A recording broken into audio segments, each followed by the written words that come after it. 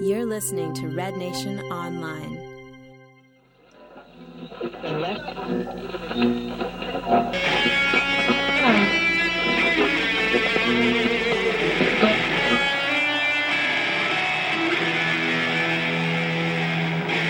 You're listening to the Paul James on Soccer podcast.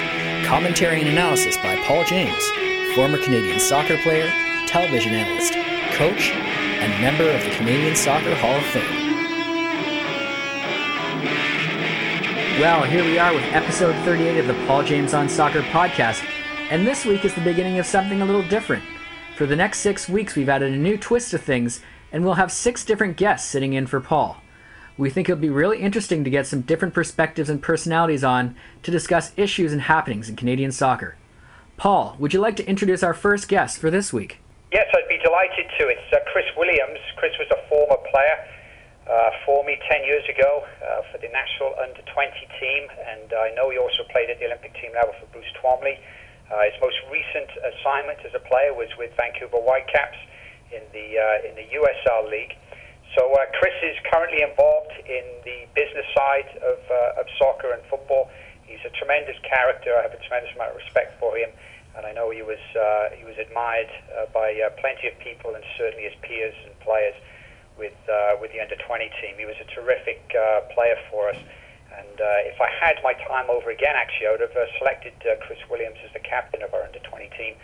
You know, and that's really based on his ability and his athleticism, but also his character and leadership qualities, which are in abundance with Chris. So it's be delighted to listen what Chris has to say about the game. He's certainly a very mature individual. He graduated from the University of Mobile down in Alabama, and brings a lot to the table. And I'm hoping one day that he will be an analyst somewhere in the soccer industry here in Canada. All right, here we are with Chris Williams. Chris, it's good to have you on the show. Thanks for having me, Steve. All right, well, let's kick things off by talking about what wasn't just a big story in Canadian soccer last week, what was probably also the biggest story in Canadian sports. Telecommunications giants Rogers and Bell have teamed up to buy about 80% of Maple Leaf Sports and Entertainment, and they will replace the Ontario Teachers' Pension Fund as the majority shareholders. The fact that the two companies are such staunch competitors seems to make it something of a strange fit to me, but from a business and media conversions point of view, it makes a lot of sense. Now, obviously, the Toronto Maple Leafs are the main reason that these companies paid so much money to buy into MLSE, and some are concerned about the fact that TFC might be an afterthought in the deal. Chris, what are your thoughts on the purchase with respect to TFC? Yes, Steve, definitely two major companies there that have acquired the MLSE empire, and I think when you're looking at it from the TFC perspective, you have to look at it from two separate fronts anyways. Since this is a soccer show, let's discuss the takeover from the TFC soccer standpoint. You know, the players on the field, whenever you have a new owner who takes over a club, you definitely have to be aware of it, become cognizant of that, and make sure that you make a lasting impression.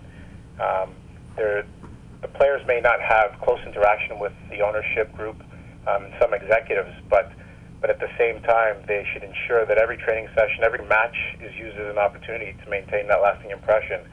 So it has definite implications for the players, and I guess to almost make sure that they have their backs up and they're professional along the way.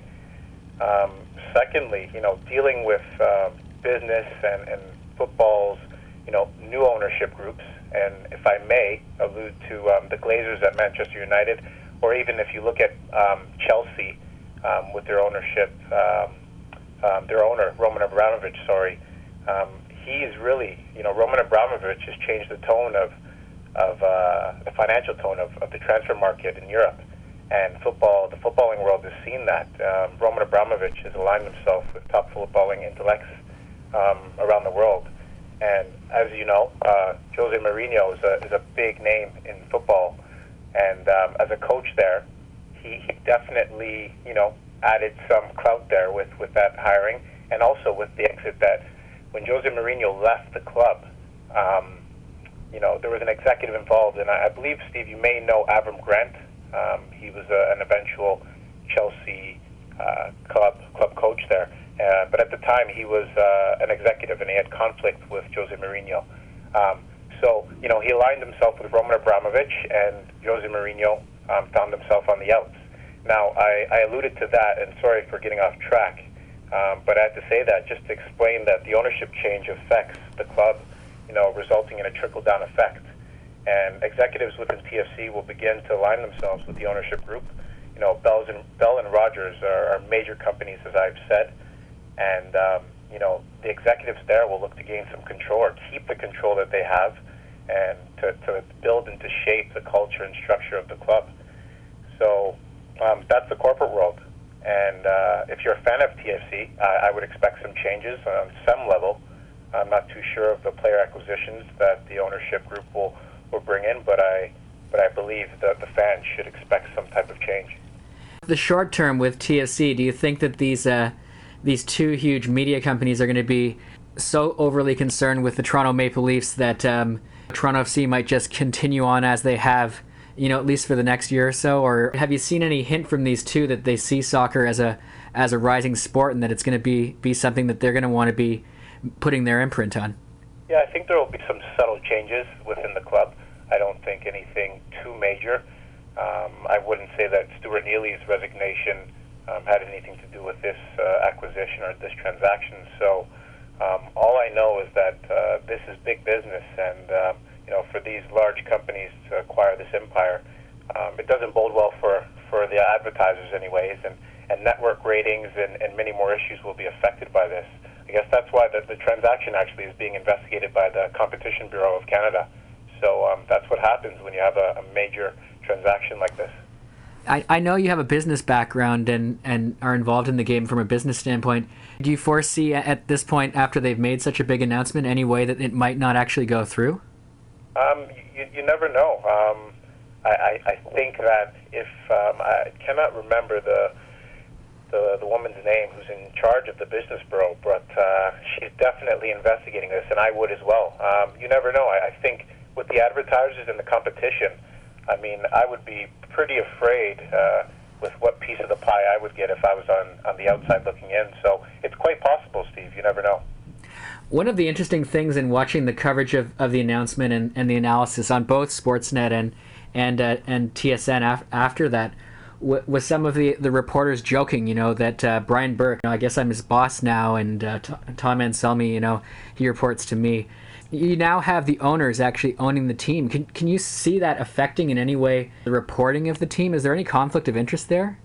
I think if you look around professional sports and maybe even within the MLS, with some of the rivals of TFC, with some pretty big ownership groups with Montreal and Vancouver there, I think there could be some conflict. There's always going to be a power struggle. For some reason, us as a generation of people, we always look for control and power. So I could see definite conflict within the executives within the club.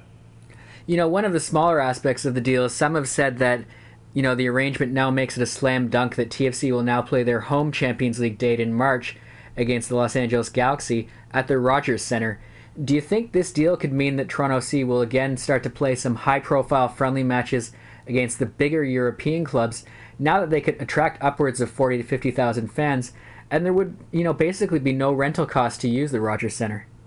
Yeah, that's a major implication there. You just touched on that. If there's the cost is limited, then I don't see why not. I think it's an opportunity actually to bring in a big name club and have an event at the Rogers Centre. So it's a great opportunity, I would think, for the ownership group to host and to stage such an event. I think it's a great opportunity for them. Yeah, I think a lot of people still remember the Real Madrid match, and that was certainly a big deal in Toronto. So it's going to be interesting to see if they do host more of those events, maybe next summer. Now, almost lost, at least here in Toronto, among all the brouhaha about the MLS sale, was the news on Friday out of Vancouver that Paul Barber was stepping down as CEO of the Whitecaps effective February 2012. Since then, the internet has been rife with speculation that Barber either lost a power struggle with team president Bob Lenarduzzi, or that he's received an offer from England that he simply couldn't refuse. What do you make of his resignation, and do you think this is a sign of the type of turmoil that causes a club to have 3 different head coaches in a single calendar year. Yes, I mean, you've made a few points there. The latter suggestion regarding Paul Barber moving back to England, I don't think that he's actually received an offer. I mean, I'm on the outs there, but I don't foresee that happening. I think, and I know actually, my experience with Vancouver as a player, when I was there last year, Paul Barber's signing was for the long term, and it was definitely a major move for the club, and I think that at the time, it set precedence for the MLS and for future clubs coming to the MLS, hiring such a pedigree executive such as Paul Barber with his experience with Tottenham Hotspur. So it does show me that there's something going on there.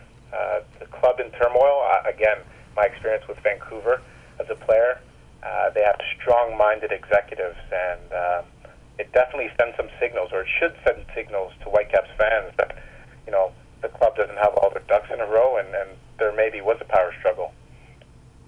Yeah, I mean, certainly the on-the-pitch results weren't what Whitecaps fans had hoped in their first season. But, if I look back to, the preseason, heading into the last season, it just seemed that with the addition of Barber that the team seemed to be adding one sponsor after another, and I don't know the actual financials, but I would guess the team was actually pretty financially successful in its first year. Can you replace a person like Barber, or is it just going to be a different looking leadership team going forward? Well, you said it there.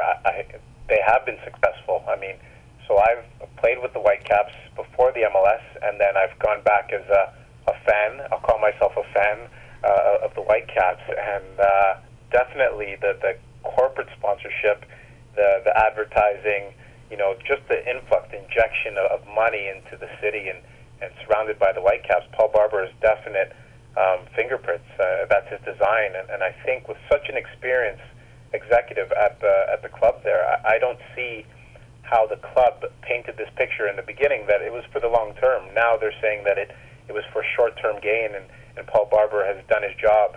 I think his job is incomplete there. I think that he was forced out, and there's no way that you would want an executive, a leader like that, to leave your club.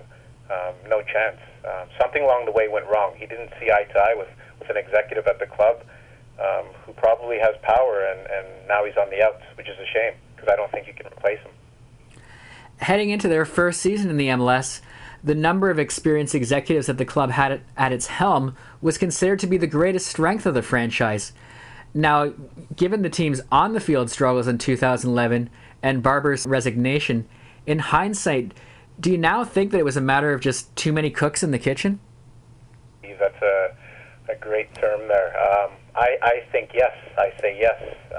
For the club to announce that Bob Lenarduzzi, if I have this correct, Bob Lenarduzzi and Rachel Lewis are now assuming the CEO responsibilities shows a lack of discernment at some level within the club.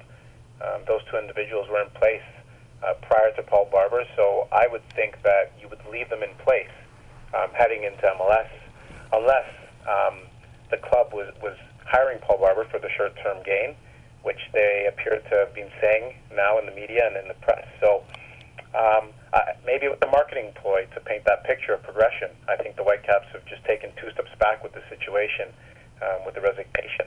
And if I may, just to touch on Bob Lenarduzzi, he made some comments in an article saying that the club should have a learning curve along the way, and hopefully they're better off for it, and they're going to pick up the slack, hopefully. But I think his comment should have been, Paul Barber has implemented, key pieces for us during a short time, and will definitely take solid foundation left in place by him. We wish him all the best. Something to that effect. So he was shocked, he says, by his resignation, but I don't think he was. I think the writing was on the wall between those two. So I'm a little bit surprised that Bob Lenarduzzi would make those comments in an article like that. Well, Barber may be on his way out. His influence will certainly be felt on the pitch in 2012, given that he was a key factor in the Whitecaps' recent signing of Korean defender and former Tottenham Hotspur player Lee Young-pyo. In reviewing the response to the signing on discussion boards and blogs, Whitecaps fans seem to be relatively positive about the acquisition.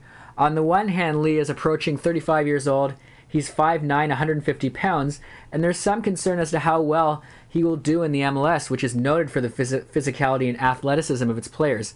On the other hand, he's obviously a very pedigreed, talented, and experienced player, given that he's played for PSV in Holland, Borussia Dortmund in Germany, and Tottenham in England, with the EPL not exactly being chopped liver in terms of physical play.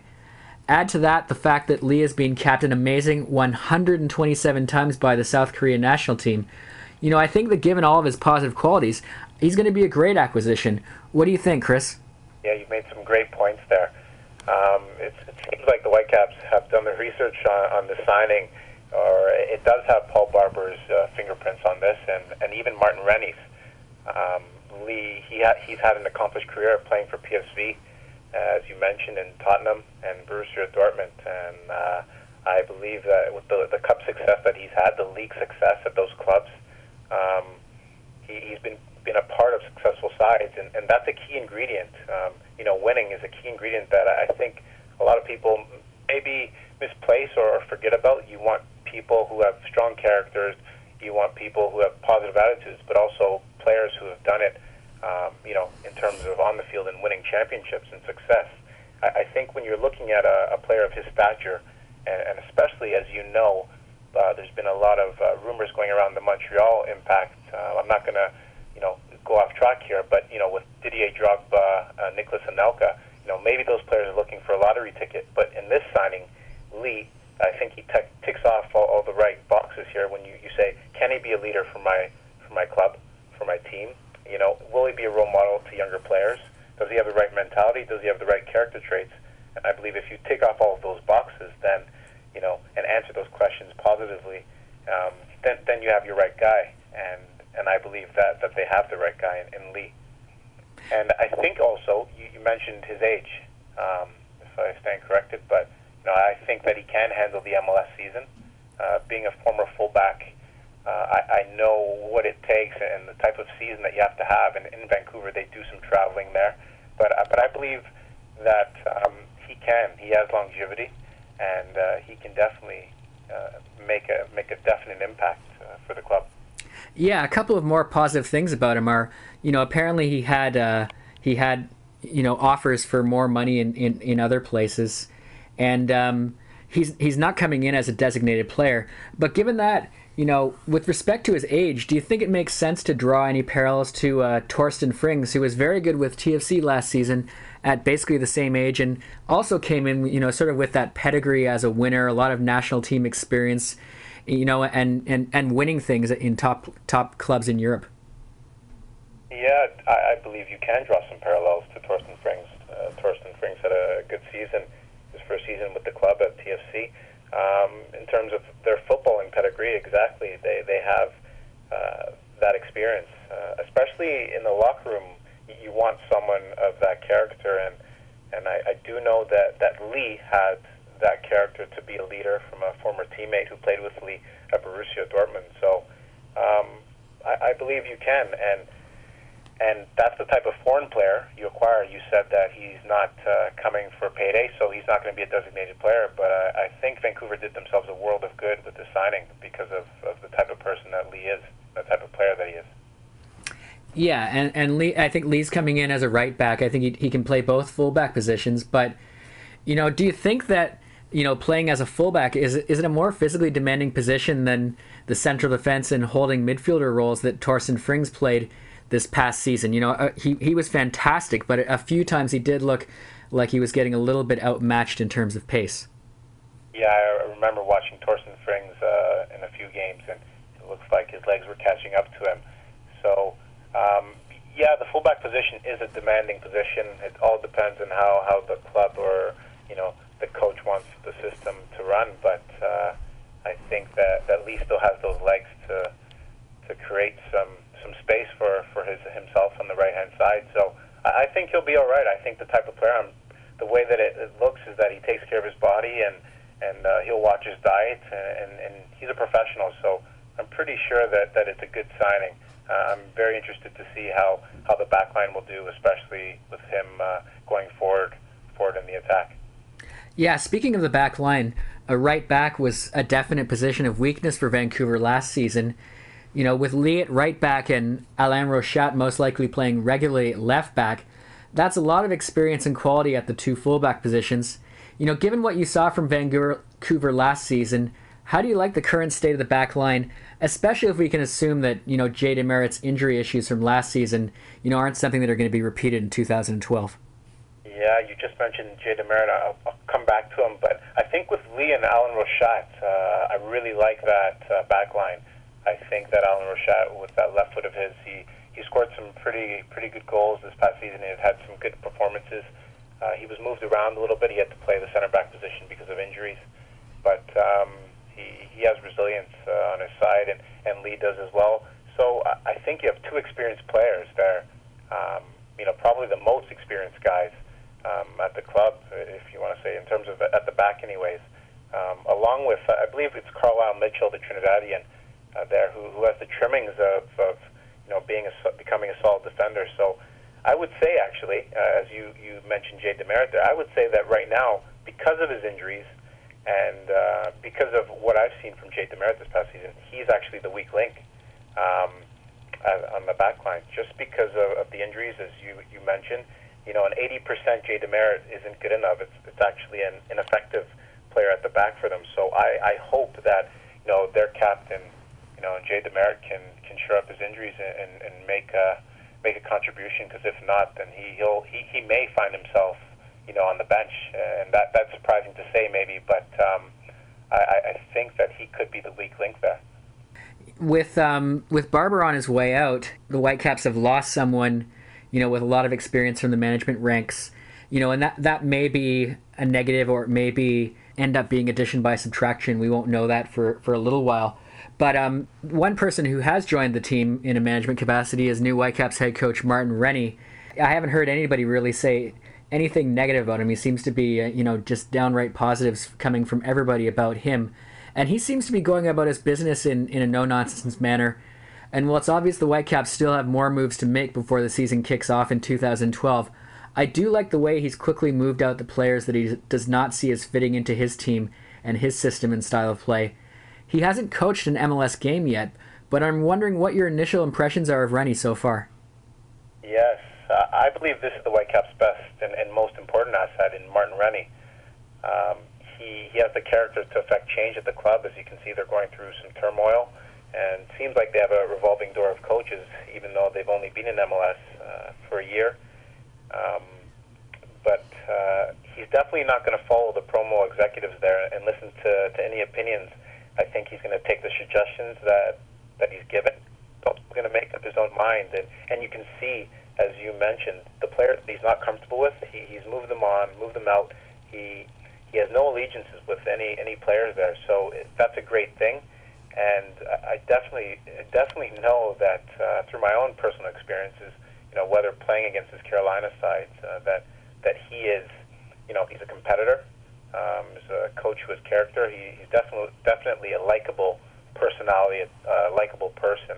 I can tell you from some experiences that as soon as he's gone to Vancouver, he's met with some of the players, the key players there, who have had issues in this last season, and he met with them head on, directly, wanted to know what the issues were, and he made sure that those players are going to be a part of his team, and he wanted them to know that. So, that's my experiences with Martin Rennie, and I know from a business standpoint that he's not afraid to roll his sleeves up and get dirty and speak to who he needs to speak to.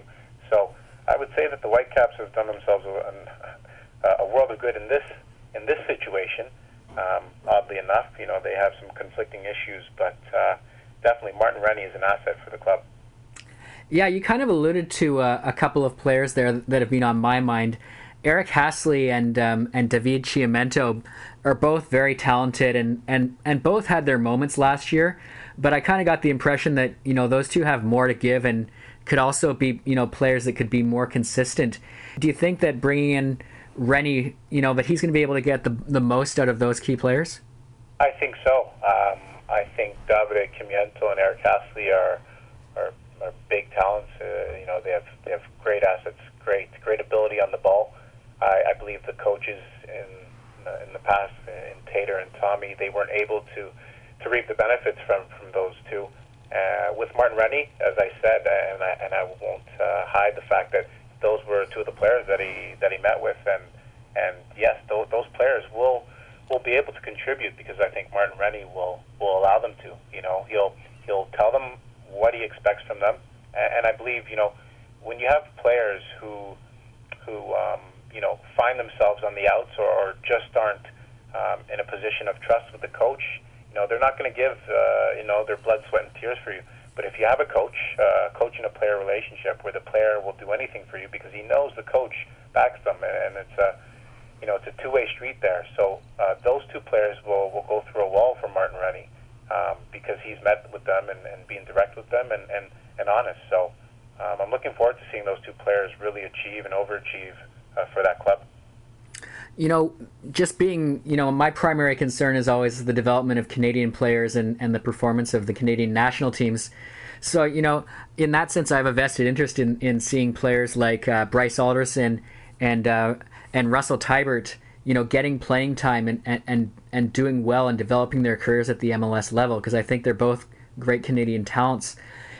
From your experience, with Martin Rennie, watching him playing against Carolina, is he a coach who's friendly towards young players and developing them and getting them and giving them chances?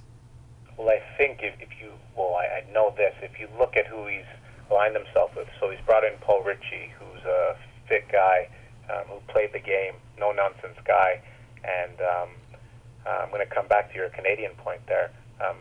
But I say that just because Martin Rennie's open to many things from my experience, and he definitely will incorporate the Canadians, especially Bryce Alderson and Russell Teibert, just because the type of players that they are. They're fit guys. I remember, playing alongside or training with those two, and what promise they have.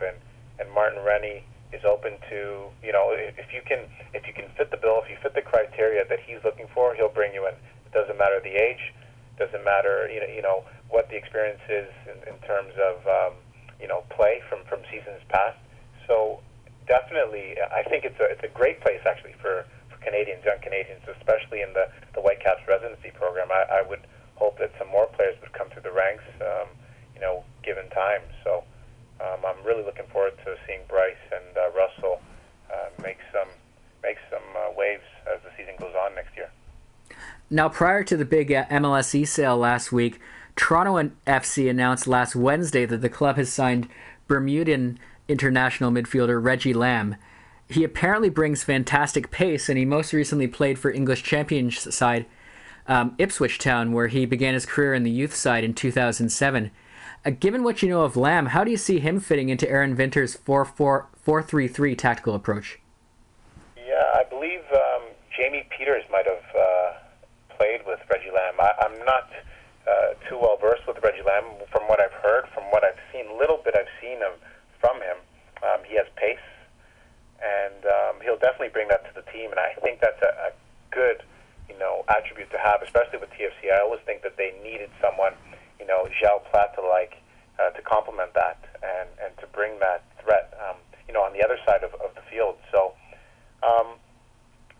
I believe that players like that, like Reggie Lamb, Toronto should look to bring in more players like that. Reggie Lamb, if I'm not mistaken, he's played for Ipswich, and what was the other club, Steve? It's escaping me right now. Yeah, that's okay. But anyways, just to go back to your question there, it's a real opportunity for him. He's to come over to North America and become a household name for TFC fans. With his attributes, I think he can definitely fit into Aaron Vinter's 4-3-3 system and become a threat. I think creating scoring opportunities, sometimes TFC lacks that, and they don't always look threatening. So when you bring in a player like that, who's relatively unknown to the MLS, I think that he can make create some scoring chances anyways, and possibly be a household name, as I said before. At 20 years old and with limited experience to his name, Lamb probably isn't the type of big-name player that Toronto FC's fans were likely hoping the team would sign to bolster the squad. That said, given the fact that Toronto doesn't have a whole lot of space under the MLS salary cap, do you think Lamb is something of a template for the type of experimental players that TFC will sign to fill out the squad over the offseason? Yes, this player is Reggie Lamb's unknown to TFC fans, and it's not the fans' fault. It's definitely not. But Toronto's mismanagement from previous seasons have caused them some difficulty with the salary cap, and they're quite restricted in who they can bring in, financially. So this type of player, with no disrespect to Reggie Lamb, fans should expect to see. Doesn't mean that Reggie Lamb won't be a solid contributor, because I believe that he can contribute in a positive way. So I will say that Toronto FC, they're not the new kids on the block. They're in a different position than their rivals, and they've signed the big names. They have Julian, they have Torsten Frings, they have Danny Kuverman. So those names are at the club, and now they have to look for hidden gems, untapped talent to bolster their lineup, ensure they're competitive, so they can get over that hump and make a playoff spot. So hopefully they can progress towards that, and I believe they will at some point. I don't think anybody has the magic ball and can predict that, but hopefully it's in the near future. Yeah, I mean, if you look back at past teams that have been successful in the MLS, it's often been those clubs that do find those hidden gems that are able to fill key roles and be quality performers for a quality price. So we'll see if they can bring in a few more, and it looks like this season's really going to be a test of their scouting and their ability to be experimental. Yes, I would agree. Okay, now to end off this episode of the podcast, I'd like to discuss a recent article I wrote for Sportsnet.ca, in which I provided my picks for Canada's top performers at each position in 2011. I made some bold picks, and I tried to spread my choices around different leagues and levels, and I didn't limit myself to players who play for the Canadian men's national team. And I wanted to, highlight some players that had breakthrough seasons and that I thought were stories that needed to get out there. So with that in mind, I thought it would be interesting to get your choices for Canada's standout performers at each position in 2011, given that we're in December and we'll be heading into the new year soon. Yes, Steve, I saw your picks, and I think you did make some bold selections. You probably got some stick for it, but I look at it as if you were the coach of Canada, and now you've been moved on to your executive position above me, and you brought me in as the new coach. So I would try and improve the starting 11 that you had in place for some time. And starting with the goalkeeper position, I would implement Lars Hirschfeld at that position, just because I think that he's Canada's most experienced goalkeeper, and he's had success along the way in his career, and he plays top flight in Norway. So with his pedigree playing in the Champions League, I think that because he's played during the season, I would definitely give him the nod. But I definitely think that you giving what is the young keeper's name? Tomer Shansinski. And I do need to jump in there and say that that this wasn't what I wrote. Were Canada the country's best standout performers, rather than these would be my picks for the 11 players to play for the Canadian national team. Yes, fair enough. So moving on then, I would definitely agree with you. Ashton Morgan at the left back position. He's made major strides since earning a starting position with TFC, and being selected for Canada says quite a bit for his development as a footballer. So he's a definite figure and example for young players aspiring to be professional. And I think he's had some good performances along the way during the season. And definitely, when you talk about players who have character, mentality, I can see it when he's playing. He's hungry, he's tenacious, he wants to win, and I think that's a good inclusion into your squad and now my squad. So moving on, David Edgar, the center back position. He has been a regular with Burnley in the Championship, and I think that's had a major impact with his confidence, and he's had some good performances with Canada. I think you would agree that he's been solid for the Canadian side in the qualification matches. So I'm hoping that continues and he can keep his confidence up, because when you have a confident young player like that, it shows through, especially getting into the nitty-gritty of qualification matches. But David Edgar has had some solid performances in 2011. Moving on, Andrew Eno, I would put him in as a center back. I know he's played right back for Houston, maybe most of the season with Houston, but he's an experienced center back and experienced defender. So he's had some good performances. He's scored some key goals for Houston down the stretch, and now into the MLS Cup final. He has that experience under his belt, so I would slot him in at the center back position. Yeah, that's an interesting discussion there because he can play both positions. I think one reason why I slotted him as a right back was just because he has played there so much for Houston, and I think him playing there regularly might present something of a solution for Stephen Hart in the sense that no one's really claimed that right back position from a Canadian national team standpoint. Yeah, maybe I should come out of retirement and ask Stephen for a trial. But here's one for you. I would slot Matt Stinson in there at the right back position just because I think that he's had some good performances, solid performances for TFC, and I think he has an engine on him, and because of his, being integrated into the TFC lineup and the experience that he's had, I know Stephen brought him in, and I believe he had an injury, so he wasn't able to play, but I like Matt Stinson. I think he has some capabilities, and he plays within his limits, so based on that, I think he would be my choice for the right back position. Yeah, the injury was unfortunate, and I'm pretty sure that Stephen Hart did mention that, he did bring Matt Stinson, at least with respect to, training and trialing him there at that right back spot. So, we'll see if for the next friendly and the next training camp, if Matt's fit, if he gets the call again. Yes. Moving on, in the midfield, I get excited when I speak about the midfield just because I think Canada has some quality midfielders. I would include Julian de Guzman as in this squad for 2011 best 11. His resilience this past season coming off of injury, and he's taken some debatable criticism. And I think whenever a player is criticized and can fight through that and play through that, he's answered his critics there. So I think he's had some strong performances with TFC down the stretch. Maybe he hasn't been as consistent as he would like, but definite strong performances, and I look to see 2012 to be a positive year for him, maybe even his best year in a TFC uniform.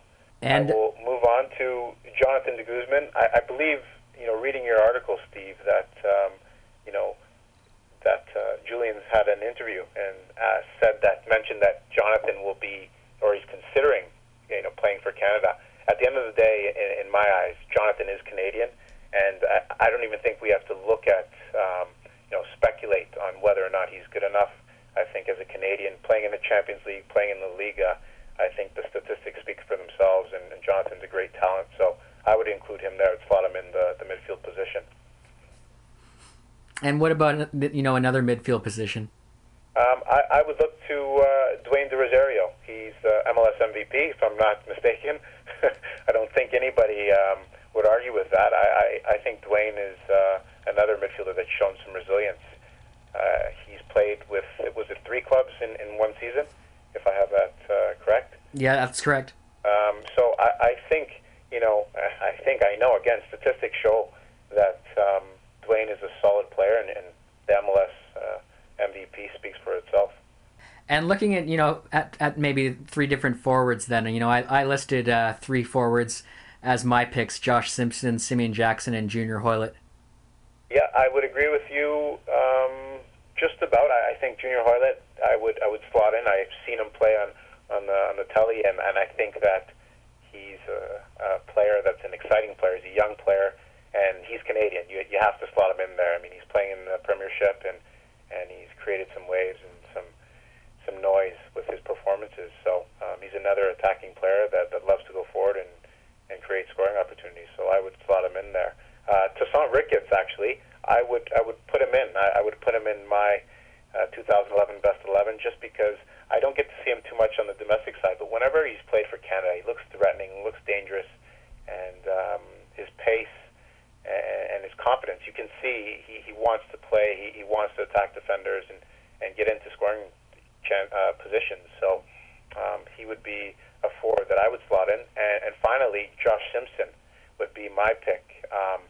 Josh is dangerous in the attack always, and even for his club side, Manisaspor, I believe that Josh is always looking to create chances. Some would say that he's a bit selfish, but definitely another player that Canada needs and needs to have in the attack. Yeah, and I think when you say selfish, it's not his attitude. It's just sort of the way he plays the game. And I interviewed him recently, and he mentioned that one of the reasons he moved to Turkey and away from Germany was that he wanted to move to a place that would allow him to run at players and be a little more selfish with the ball rather than playing such a strict tactical approach with passing off the ball and whatnot. So yeah, if I may just jump in quickly there. Yeah, I'm saying selfish. I think you're spot on there. That's what I was alluding to. I know Josh as a person and as a player. I think that I wish I was a little bit more selfish growing up and playing the game, and Josh has that mentality. And I think moving to Turkey is a great decision by him, and he has it spot on. So fair enough to him, and I hope that he brings success to Canada because we need it. Yeah, and I'm a huge Tosaint Ricketts fan as well. I had him there as one of my honorable mentions, for the team. Call him at least on the subs bench. One interesting thing you brought up there is, looking at the Canadian national team, he played that last game out wide right rather than as a center forward. With his pace and whatnot, how do you like him in that wide right position? You're referring to Tosaint Ricketts? Yeah. Yeah, I think he should play out wide. I don't think back to goal, playing as that central striker is his best position. I think you want him facing forward, running at defenders. With his pace, I don't think defenders would know if he's going left or right or just directly at them. So I think he's dangerous when he's facing the goal. And you always create opportunities. Defenders are always, on their heels when they're having a player running at pace like that. So I think, playing out wide creates more opportunity and will create more scoring chances for Canada. Okay, so you had a few different choices from me, and to be fair in terms of wanting to highlight some players, I didn't limit myself to just 11. I gave myself a few more. So why don't we end things off today by getting you to name a 3-man sub bench as well? Well, I'll probably agree with you on some of the names here. So you're giving me 3. I will include Randy Edwini-Bonsu. I really followed him, actually. So I played with him at Vancouver, and I followed him as he went to Finland. I followed his progress, and he's done himself some good there by scoring, many goals in Finland's second division, and now I believe he's in the second Bundesliga. So Randy Edwini-Bonsu for overcoming a lot of struggle as a Canadian soccer player, and now making it in Europe, as it seems. I would include Simeon Jackson. He's playing at a high level in the Premiership. No, he doesn't play every match. He's on the bench, the subs bench, but I would include him just because he's an exciting young player that can create chances for Canada. And I can't leave out Atiba Hutchinson just because Atiba, maybe he is Canada's best midfielder. I probably left out Patrice Bernier there, but no, I know those 2 players had injuries, but I would include Atiba Hutchinson in my 3-man subs bench. Sounds good. Yep, I think Atiba is going to be a key player, and his health will be a key variable for as they move into the next round of World Cup qualifying. If you have questions that you'd like Paul to address, please send your email to pauljames@rednationonline.ca.